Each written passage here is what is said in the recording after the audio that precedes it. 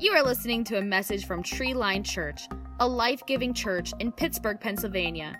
If you are in the Pittsburgh region, we would love to have you join us in person for one of our services. Check out treeline.church for times and location. Thanks for listening and enjoy the message. Well, good morning. As Garrett said, we are wrapping up our Divine Direction series, and this has been a really great series. I hope you enjoyed it. If you've missed any of it, you can actually go online to our website or the podcast, and you can get caught up. But we're really tackling this question of what does God want us to do with our lives, or answering the question, when we have options, what is the best option? When we say yes to a relationship with Jesus and we start following after God, many times we want his input. And sometimes we're asking the questions, we're like, God, help me make not the wrong choice, right? I don't want to make the wrong choice. I want to make the right choice. And so this question comes up all the time. God, what is your will? What should I do? Which choice should I take? And so that's what we've been unpacking the last couple of weeks, figuring out what this divine direction is, how God can come alongside of us, how he can give us wisdom, how he can guide us in those choices and those decisions. Many times when we go on a divine direction, we start a new direction. And to start a new direction, that means you typically have got to go away from an old direction, right? So if you start something new, sometimes, if not all the times, you have to walk away from something old. So when you're doing something and you're like, hey, we're going to go do this instead, typically you got to give up some things that you were already doing. And so sometimes when this happens, this really requires us to step out of our comfort zone. Matter of fact, sometimes it takes a pretty big step of faith to do something. And so my prayer for you in this series, that if God is calling you to do something, or you felt that there's something that you needed to do, and I don't know what that is, maybe starting school, or maybe working out, maybe you were going to do that. I mean, I got a gym membership this year. I can tell you how many times I've been there. Goose egg, but I want to do that and get started on that divine direction of doing that. Maybe it's a job, or maybe serving here at the church, maybe getting involved in some kind of ministry. Maybe God's placed some gift inside of you and you want to be able to use that and serve, or maybe getting involved in a small group is something that'll be a new direction for you, getting involved with that, or tithing, or getting out of debt, or dating someone, or even maybe just starting over completely. Maybe that's what your next step looks like, and taking a new direction of just hitting the reset button. But you got to leave your comfort zone in order to start something new. And that can be really hard. And matter of fact, that takes faith. To be able to say, I'm going to go into a new direction, I'm going to start something new, I'm going to walk away from something that's old, because many times what we're doing, we tend to get comfortable. We're creatures of habit, and we like comfort, which there's nothing wrong with comfort, but many times in our lives, sometimes that can stop us from taking the next step and doing something that we really should be doing. But for many people, the thing that stops us most of all, I think, is simply being able to start. It's not necessarily even, we talked about the before and after pictures that everyone posts online, and they look great, and we want to do that, we want to achieve that, or we want to do those things, but really it's the start so many times, which I think really holds us back from being able to do things. And now we're going to give this statement to you, and you're probably going to be like, wow, Brian, this is really great. Did this take you all week to figure this out? But you will never finish something you don't start, right? Wow, man, that was an incredible revelation. You will never finish something that you don't start. And so if you don't start, you're never going to be able to finish. So it doesn't matter what direction you want to go in. It doesn't matter what decision you're facing. If you don't start, you will never, ever finish. And I want to encourage you today in this message that I truly believe that you can have the faith to start. And that's the fourth part of this message, faith to start. It doesn't matter what that divine direction is. It doesn't matter what that calling is. It doesn't matter what that prompting you feel from God. It doesn't matter if you're trying to improve yourself or better yourself or make some good decisions. It doesn't matter all of that, even all of the best wisdom in the world to guide you on the right path. If you don't start, you're never going to finish. And so today, I want to encourage you with this message of giving you the faith to start. And so we're going to take a look at a guy named Nehemiah, and you may have heard of Nehemiah before. Maybe you've never heard of Nehemiah, and you're like, I don't know who that is. It's a book in the Bible. It's a guy, and so we're going to take a look at him, and we're going to unpack this, and maybe you know the story, and so this will be a review. Maybe you've never heard this before, but before we talk about Nehemiah, we have to back up a little bit. And so God's people, the Israelites, they lived in Jerusalem, and so these were God's people, and he basically entered into a covenant with them. They had this agreement that they were going to serve him, that they were going to follow him, that they wouldn't worship any other gods, they would obey the commands that he gave them. Remember, like 10 commandments, all that kind of stuff. So they're supposed to follow through with all of those things. So what do you think they did? They didn't. They didn't follow through, right? It's like a really good mirror of us when we read the Bible. And sometimes when you read the accounts and you read the stories, they didn't follow through on what they were supposed to do. They failed not just a little bit, they failed big time, and they failed repeatedly over and over again. They started worshiping other gods from other cultures, and they didn't follow through on all the things that God asked them to do. And so God gave them chance after chance. And so finally, it's just a really bad situation. They get taken over. This nation called Babylon just comes in. Terrible. They burn down most of the city. They tear down their walls that go around the city that would protect it, tear down their temple that they used to worship God. It was just a really bad thing. And then to really just, the sucker punch at the end is they go into exile. So what does that mean? They actually take the people from Jerusalem. They take actually all the best tradesmen and skilled people and all those sort of things. They just send them on out, and they take them back to Babylon with them. And so they're a nation in exile, and they leave their city in ruins. And it was a terrible thing, and they were very ashamed, and it was like a lot of their pride, and even they were supposed to be the nation that was representing God to the rest of the earth. And so we set up this story of here these people are in exile, and their city has just been laid siege to. It's a really bad situation. It's really not a good place. And so fast forward after this happens, it's been 140 years. This is a long time. This wasn't like some little slap on the wrist. I mean, this was like a big deal. They've been out of their city for 140 years, and the walls remained down. They were vulnerable as a city. They had no walls, so anybody could just come in and raid them at any time. It was just a really big deal for them to have that. It was a big embarrassment for them. They had no pride as a city, as a nation. And so here we enter Nehemiah. So there was a remnant. There were a group of people who said, we've got to do something about this. We can't let this stay this way anymore. And so Nehemiah, he is the one who finally is like, when we see this, I'm a part of this remnant, someone needs to do something about this. Someone's got to do something. And so something happens I like to call Nehemiah had a divine burden. It wasn't even something that he saw and was like, man, someone's got to do something. He's just like, I got to do this. We can't let this happen anymore. Look how ashamed this is. Our city, we're supposed to be representing God to the nations, and someone's got to go do something about this. And so Nehemiah, who had also been in exile, he wasn't even living there anymore in Jerusalem. He decides that he's going to have to go do something about it. And often God will do the same thing with us. Often God will give us a divine direction. He will give us some kind of burden. That direction, that burden that he gives you becomes the divine direction that God has for your life. You see an injustice, you see something that needs fixed, or you're like, this just can't stay this way. I know lots of people, several people in our lives who have adopted, which is, having kids, making them, that's the fun part. Raising them is really challenging, right? So some people just skip the fun part and they just go right to the really challenging part and adopt kids, which is a really big challenge. And we know several people, several families who have done that, and it's incredible. And you see the need in the world. It's not like you can adopt every kid, but some of these families, like we can adopt one. And then to take like a step further, we have several families that we know who have adopted children with special needs. And so it's not even something that they just adopt them and, it's already hard enough raising a kid without special needs, but then to make the choice that you're intentionally going to put yourself in that position because of the burden, the divine burden that they had. And they can't do it for every kid, but you see this. You see people do these sorts of things. You probably know people in your life who have done that, who've been moved by some kind of burden, and so it causes them to do something that's really kind of a big deal. And so this might happen in your life. Maybe you're like, there's something that I've got to do something about this. Maybe you've had a struggle, or maybe as a guy, pornography has been something that's been a struggle for you, and you're like, I'm ashamed of it. I hate the way it affects me, and maybe you decide that you're going to do something about it. And we're going to get some guys together, and we're going to talk about it. We're going to put some things in place. We're going to find some stuff that we can put on our phones and filter, and we're just going to help get guys over this. Maybe that's a divine burden that God's placing in your heart, or maybe the divine burden that God's placed in your heart is you see all of the children who need fostered in our area, in our state, and maybe you're like, I can't take care of all of the kids, but maybe God's putting a divine burden in you to say, I could take care of one.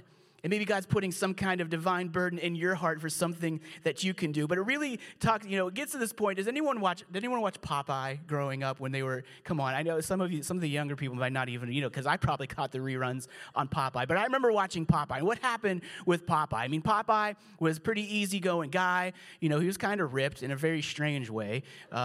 anyway, his body structure was really strange. But anyway, he was, kind of ripped, sailor, Popeye the Sailor Man, right? And he had a girlfriend, Olive Oyl, we're talking about body shape, even stranger than Popeye's. But Popeye would get to this point where he'd be pushed, and what would he say? He would finally just get pushed and pushed and pushed and pushed, and he would say, it's all I can stand, and I can't stand no more, right? I'm not even going to attempt to do the Popeye impression, but that's what he would get to the point, and then he'd pop open a can of that spinach, right? He'd, eat the whole can of spinach, and he'd just really get ripped, and he'd go whooping on people, right? I mean, it was just amazing to see what spinach, and I tried it when I was a kid, and it's a lie. It's false advertising. It did nothing for me. Tried the spinach. I think it was just a ploy to get kids to eat it. But anyway, that's what Popeye would do because he just couldn't take it anymore.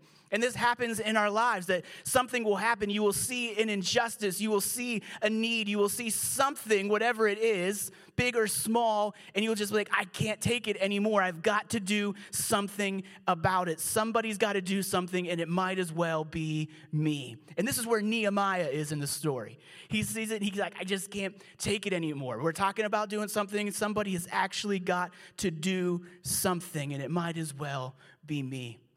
So when we take a look at the story in Nehemiah, the interesting thing about Nehemiah is that he was not qualified to do this whatsoever. Matter of fact, he was the cupbearer to the king. He was not a builder. He was not in construction. This was not his forte. This was not his gifting. He was not equipped to do what he was going to do. So basically, he felt this need. We got to go down and rebuild the city, but we've got to start by rebuilding the walls. So this became what Nehemiah was all about. We've got to rebuild the walls. We've got to go to Jerusalem. We've got to rebuild these walls. We've got to get some pride back for our city. We've got to get some of our honor and our dignity back. And so we've got to build these walls. And so when you're doing something like that, where in the world do you start? Where in the world do you start with something like that just seems so impossible? Because, Nehemiah, not a construction. He's not a contractor. Doesn't have a contracting. It would seem like that would make sense, right? God would call someone who has the contracting skills to take place. No, it's not at all. He's a cupbearer. What does that mean? Well, the cupbearer was someone who would actually taste and sample the king's wine. Some of you are like, oh, how do I sign up for that job? Because that sounds kind of amazing. Divine direction. I want to be a cupbearer of the king. I'm sampling the wine. Well, it's not as great as you would think. The reason that he would sample the wine is because he would drink it before the king, and if Nehemiah dropped dead, then the king would know, hey, should probably skip that wine because it's poison. So he was actually the person who had to see if the king's wine was poison. Wouldn't it be great to live in that day before they had technology to check for that sort of thing? You just literally drop dead. Oh, well, I guess that cup's poison. So that was a terrible thing, not a great thing. So this was his job, which gave him proximity to the king, but not something that would necessarily make him qualified whatsoever to go build a wall. So where did he start? He starts by taking it to God. So he has this burden. He's got to do something about it. He's not qualified for this. So where does he start? He takes it to God. He prays to him. And I want to summarize this for you, and you can read it in the book of Nehemiah. But I love his prayer and what he says. He's like, Lord God of heaven, great and awesome God, let your ear be attentive to my cry. I confess our sins, including my own. We acted wickedly. We messed up towards you such in a big way. But God, remember your promises you gave to us. Give your servant success and grant me favor when I go before the king. So Nehemiah just takes it to God. I got to do something about this. I'm not sure where to start, but I'm just going to bring it to you. And he prays and he asks for favor when he goes to the king and asks him, hey, we need to go back and build this wall. King, will you grant me the favor to be able to do this? So it starts with a prayer. It starts with taking it to God, but then it transitions to taking a step. So he makes the prayer, he brings it to God, and then what does he do? He comes before the king. He's like, hey, king, here's what's going on. I'm your cupbearer. You know I'm loyal to you. I'm drinking poison for you, maybe. And so, we want to go back to Jerusalem. We want to build all these walls. My people, we're ashamed. It's just such a terrible situation my hometown is in. And so would you grant us the favor to go back and fix it? And the amazing thing happens is the king says, yes.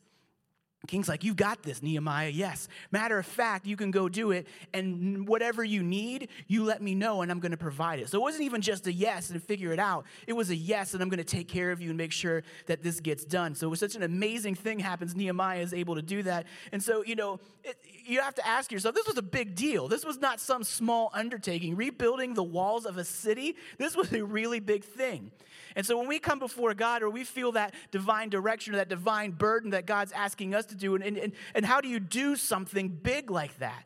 And I think it's really important to qualify something big because sometimes it can seem like it has to be something that in the natural is a really big deal or really over the top or something that just, we think if it's not this big of a deal, then it doesn't matter to God and it's really not that big. And see, starting something big might be something like starting a women's home for women in our community that need help, or it might start something big, might look like starting a small group for women in our community who need that community and that connection together.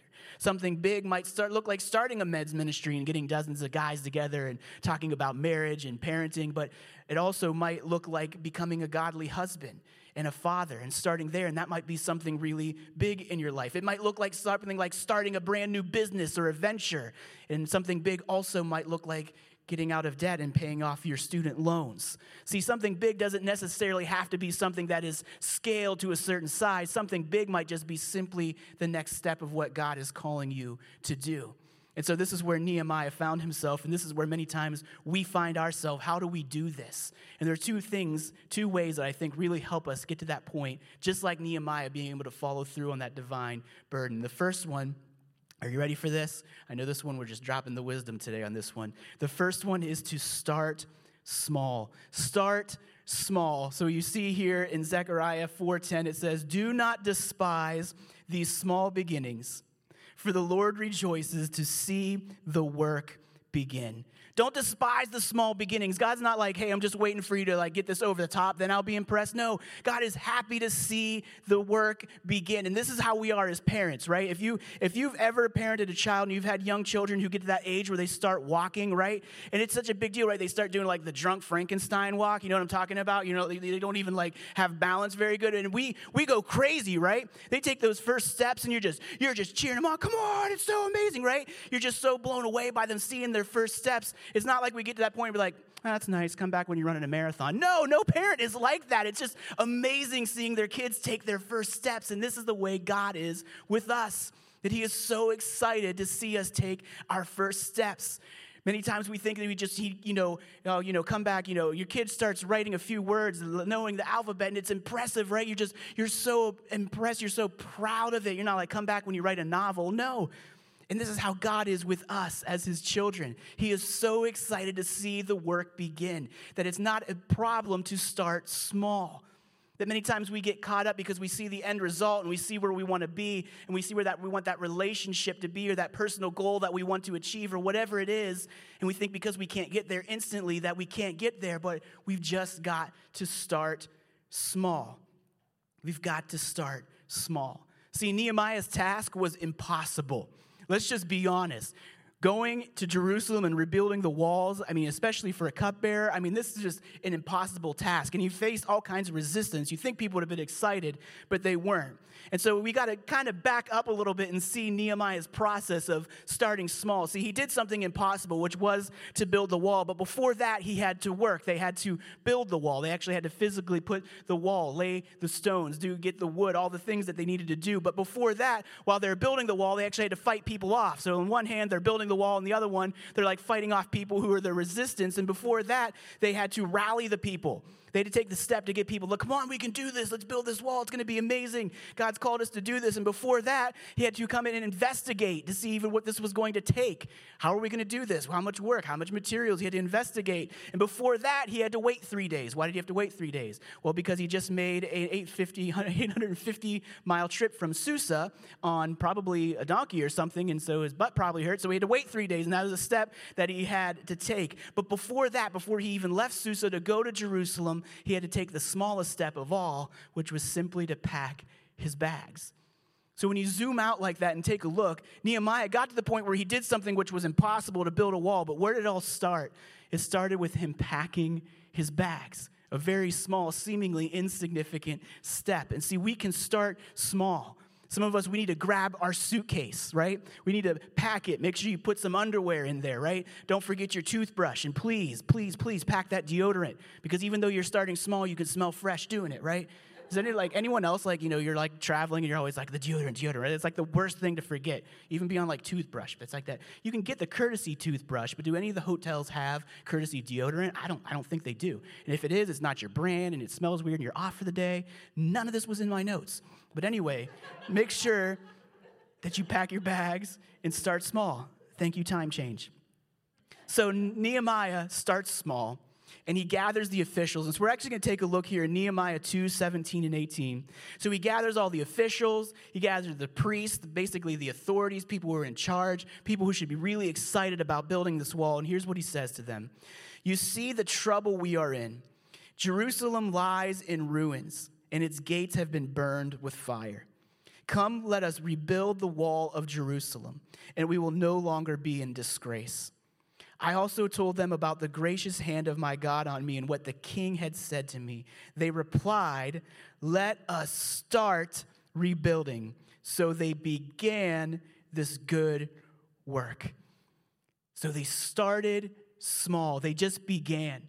Matter of fact, he didn't know all the details and everything that this was going to take to get this done. Last week, we talked about having that prompting, the Spirit's prompting of God calling us to do something. And many times the next thing that happens, the very next step, is certain uncertainty. And that's where we find Nehemiah. Yeah, we're going to rebuild this wall. We're going to do this thing. We don't know how we're going to do it, but we know we're going to start. And when he rallied the people, he got these people together, and they're like, let's start rebuilding. Let's do this. And they began the work, but they started. And I want to make a statement, and this might help you out today, because this has helped me in very big ways in my life, is that you don't have to have the faith to finish. You just have to have the faith to start. You don't have to have the faith to finish. You don't have to have it figured out and all the steps and have everything A to Z lined up and you've got it ready to go before you pull the trigger. You just have to have the faith to start. You have to have the faith to say, we can do this. And you might not have everything figured out. And if you're like me at all, that can be a really struggle, because I want to have the pieces of the puzzle. I want to have the answers. I want to have it figured out before I say yes, before I follow after what God's prompting is inside of me. But many times that won't happen. And you don't have to have the faith to finish it. You just have to have the faith to start.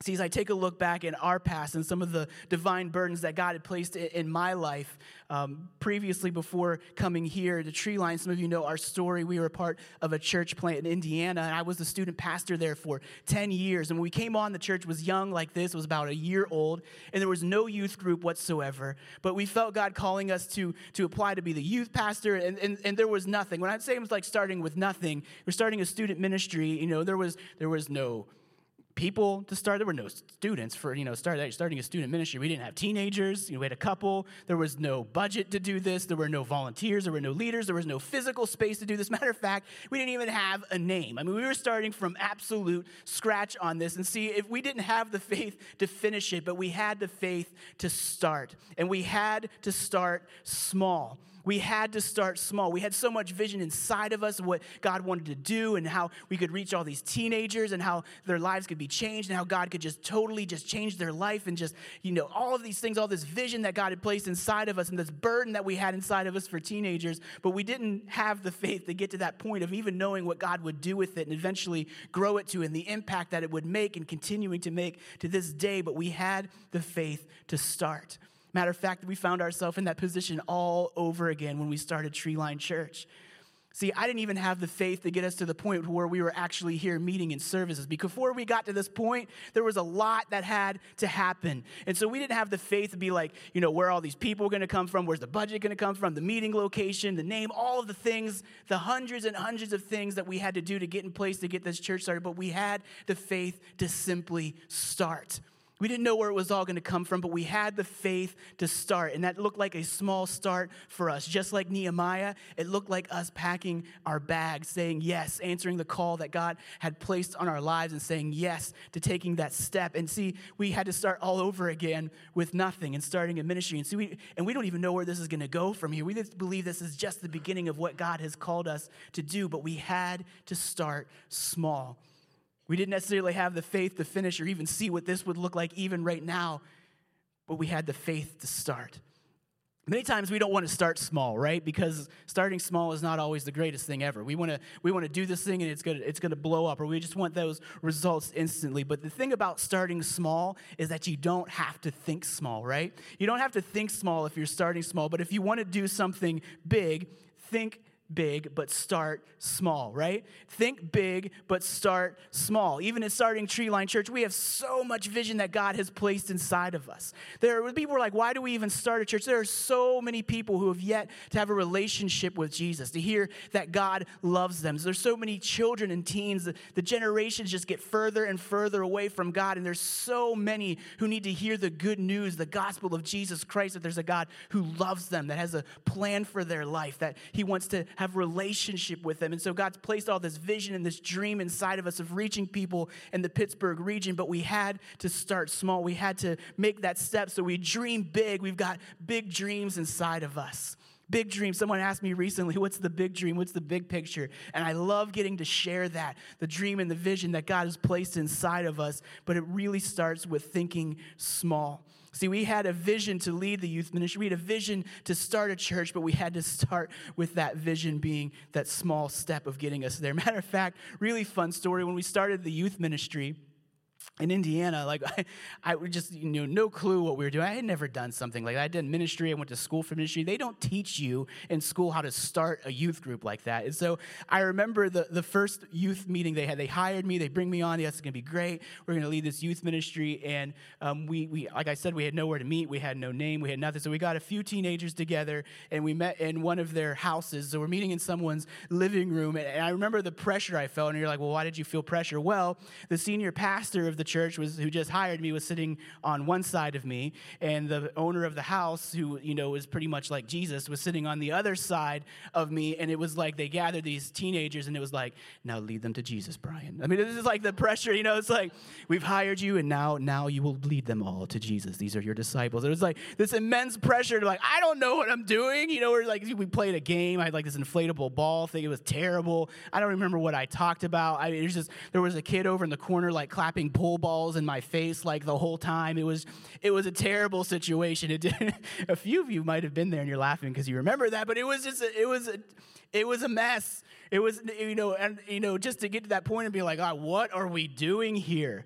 But then to see how faithful God was. How faithful God was in those little things, that when we had that small start in that living room with kid clapping the pool ball in your face and no one listening, and me trying to get a game, and these adults are like, why did we're paying this guy for this? Like, what is going on, right? He went to college. Are we sure? Did someone background check this guy? And just being in that point, but could have never had an idea what God would have done in those moments. That small start, and then to see hundreds of kids coming to youth group every week, to see lives being changed, to see student leaders and teenagers who are to this day who have become adults who are following after Jesus, to see some of them in ministry full time, some of them started families, and they're not in ministry vocationally, but Christ is at the center of their home and what they do. It was amazing to see the adult leaders who came and served, and their lives were changed by them getting involved in serving. And we could have never seen any of that happen had we not had that small start of starting in that living room together. It was amazing to see where we went to where we got from. And it was always, people would always the same thing. People would see that and it would be like, just think it was instant success, right? They'd see the before and after picture, but it was all the small steps, that small start in between, which takes us to number 2, take the next step. So you got to start small, and then you just got to take one step after another. Take a look at what he says in Nehemiah 2:19 and 20. But when Sanballat the Horonite and Tobiah the Ammonite and the official of Geshem the Arab, it just sounds like a bad posse, right? It's like, man, who are these guys? Well, they were trouble when they showed up. And when they heard about it, they mocked and they ridiculed us. What is this you are doing, they asked. Are you rebelling against the king? I answered them by saying, back up. No, that's not what he said. He answered them by saying, God of heaven will give us success. We, his servants, will start rebuilding. So he takes the next step, and he faced resistance of all kinds. I mean, people were just not for him in this whatsoever. Matter of fact, even some of the people, they lived there in the city, they're trying to rebuild the wall, were against him, but they still chose to take the next step. Just do something. Start small, but take the next step. You might not know what the step is after the step that you were taking. Take the next step. It might not make a whole lot of sense to take the step because you're not sure where you're going. Does anyone remember on Indiana Jones? Remember when he's trying to go get the cup and he's like there was the big divide where he had to go across, and he was like, how are we going to get across this? Remember? And they had to like throw the sand and then he could see the step. That's like so much of what happens in our lives that God does that. You can't see it. It makes no sense because it's a step of faith, but you've got to take the next step. Start small, but don't stop with the small start. You've got to take the next step. This is where we are as a church. We have no idea what God is going to do. We said yes, we had the start. We started small, but we're just taking the next step. We believe this is just the beginning of what God has called us to do as a church, but we're just going to keep taking the next step. And I don't know what it is in your life that you're wanting to do, the small start that you need to do. Maybe you're like, I want to lose 10 pounds, or I want to get out of debt, or I want to go closer to Jesus, or maybe you need to get involved in a small group or serve some way, and you're going to start serving at church, and you're going to end up with a t-shirt and a sticker on your car, and you're like, how did I become one of those people? Well, you've got to take the next step, right? Just take the next step. Just continue to take it, keep taking it. I love what St. Francis said, this quote: start doing what's necessary, then what's possible, then suddenly you are doing the impossible. See, it all starts by taking those next steps. Start small, but make the next step. And this is where Nehemiah was. Nehemiah, remember the cupbearer, not contractor. Nehemiah says yes, has that small start, packs his bags, makes the trip, goes to survey the wall, gets this thing going, but then he just takes one step at a time. And it looks like when you read, and I encourage you to read the story, it looks like it's not going to happen.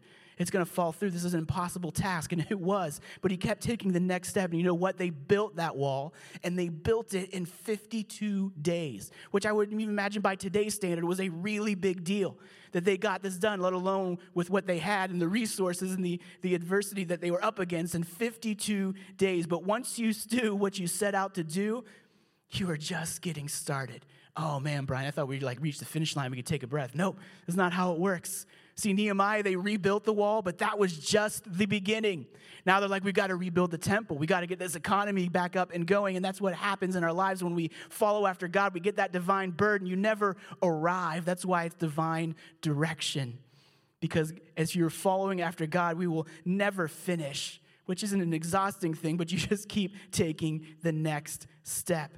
See, God is directing us in some area of our life. Whatever it is, whatever you feel God putting his hand on that place of your life, it's time to start, and it's time to make the next step.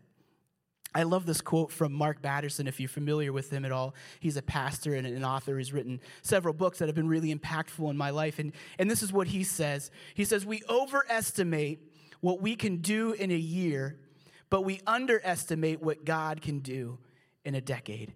Don't you love that? We overestimate all the time what we can get done in a year, but we underestimate what God can do in a decade. And I can tell you so many times in my life, and I mentioned the student ministry that we started, that's absolutely the way it worked for us.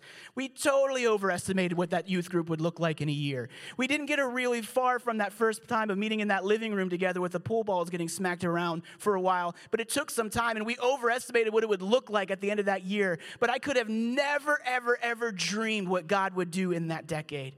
I never could have dreamed how faithful God would have been as we just continue to take that next step and take that next step and take that next step, and all of the amazing things that he did, the lives that were changed, the people that were reached for Christ, the baptisms that took place, the people who totally set them on a path of following after Christ their whole life, the relationships that came out of it, the godly marriages that came place out of that student ministry. We could have never, ever, ever foreseen. Matter of fact, what it continues to do, even with us being removed out of it, God's still using it and still doing amazing things in teenagers' lives, but it started with that small start.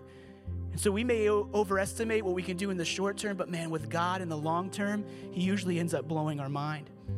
See, we didn't have the faith for any of that. We just had the faith to start. I love what it says in Galatians 6:9. Because maybe you're hearing me talking about starting in small steps, and you're like, man, Brian, you talk fast, and I'm already tired listening to you. But in Galatians 6:9, it says this, let us not become weary in doing good.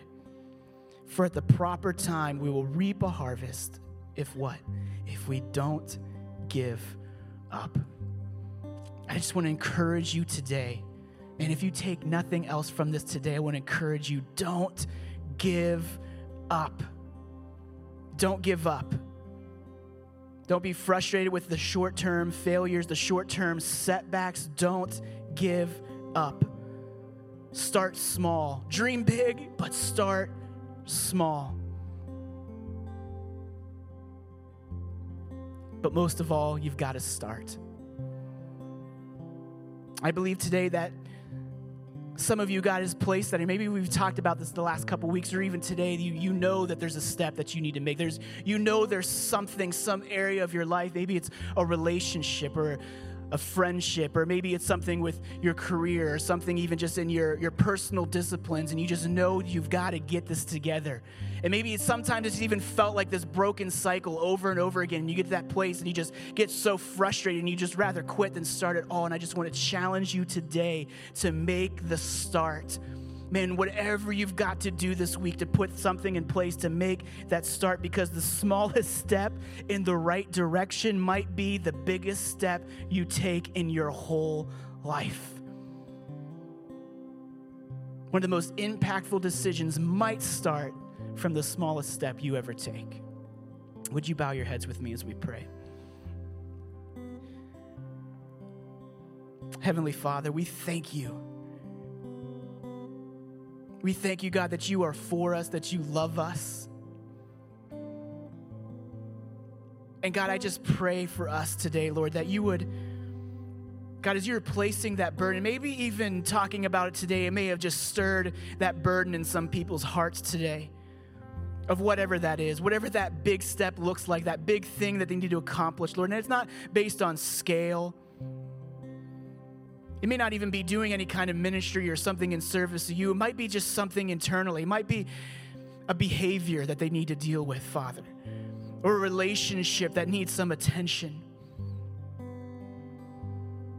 God, whatever it is, God, I just pray that you would stir that in them once again, Lord. They would feel that divine burden that you've placed inside of them, God, and I pray that you would help them make that first step of starting small. Even if it seems insignificant, just like Nehemiah building a wall, packing the bags in the process seemed like it wouldn't even make any difference. But God, we've got to start small. So God, I pray that you would help us make that small start, even as we dream big. And God, I pray that you would help us to make the next step in faith, trusting you, believing you, God, not having it all figured out, but just taking the next step, one step after another, after another, after another. We just thank you, Jesus. While your heads are bowed and your eyes are closed, we want to give you the opportunity today to make a pretty incredible step. And it might be a small step, but as I said, some of the smallest steps will be the most important steps that you ever make. And today, if you have never said yes to a relationship with Jesus, if you've never surrendered your life to him, we want to give you the opportunity to say yes to a relationship with him. And see, it's not about you being a good person. It's not about you getting all of your stuff together. And it's simply recognizing that every single one of us have fallen short of God's standard. But the good news is that God freely gives his gift of salvation. That's what the gospel means. It's the good news that you can't earn it. You don't have to act a certain way. You don't have to get everything in your life together in order. Matter of fact, God's love is so big for you that even if you never said yes, he still would have given his life for you. Jesus still would have given his life, and he did so before you even said yes. So if that's you today, we want to give you the opportunity to say yes to Jesus. Or maybe you're here and you would say, at one point I said that prayer. One time I was living for Christ. At one time I made that decision, but life just got in the way. Things got busy. Or I was trying to make those steps and I just kept falling and it got frustrating, or I saw some pretty terrible things happen and I couldn't understand how a good God would allow those things to happen. And so I just walked away from it in frustration or in pain. If that's you today, we want to give you the opportunity to say yes to coming home to a relationship with Jesus, because your Heavenly Father loves you. So if that's you in either one of those today, while everyone's head's bowed, no one's looking around, just ask you to raise your hand. Just slip your hand up if that's you, if you want to say yes. It's more for God. We're not going to single you out. We're not going to call you. Awesome. Anyone else? All right, we're going to pray together. If you raised your hand, or if you should have raised your hand, we're going to pray out loud together. And so repeat after me so that no one prays alone. Dear Heavenly Father, Jesus, I believe in you. I believe you are the Son of God and that you gave your life for me. Forgive me of my sins. Make me new. Fill me with your Spirit. Help me to follow you all of my life. In Jesus' name, amen. Amen. Can we cheer for those who said that prayer today, made a decision? So incredible. Thanks for listening. If you would like to connect with us or learn more about our church, please visit us online at treeline.church or on social media. Our mission is to see family trees changed by a lifelong relationship with Jesus. We hope you can listen or join us next week.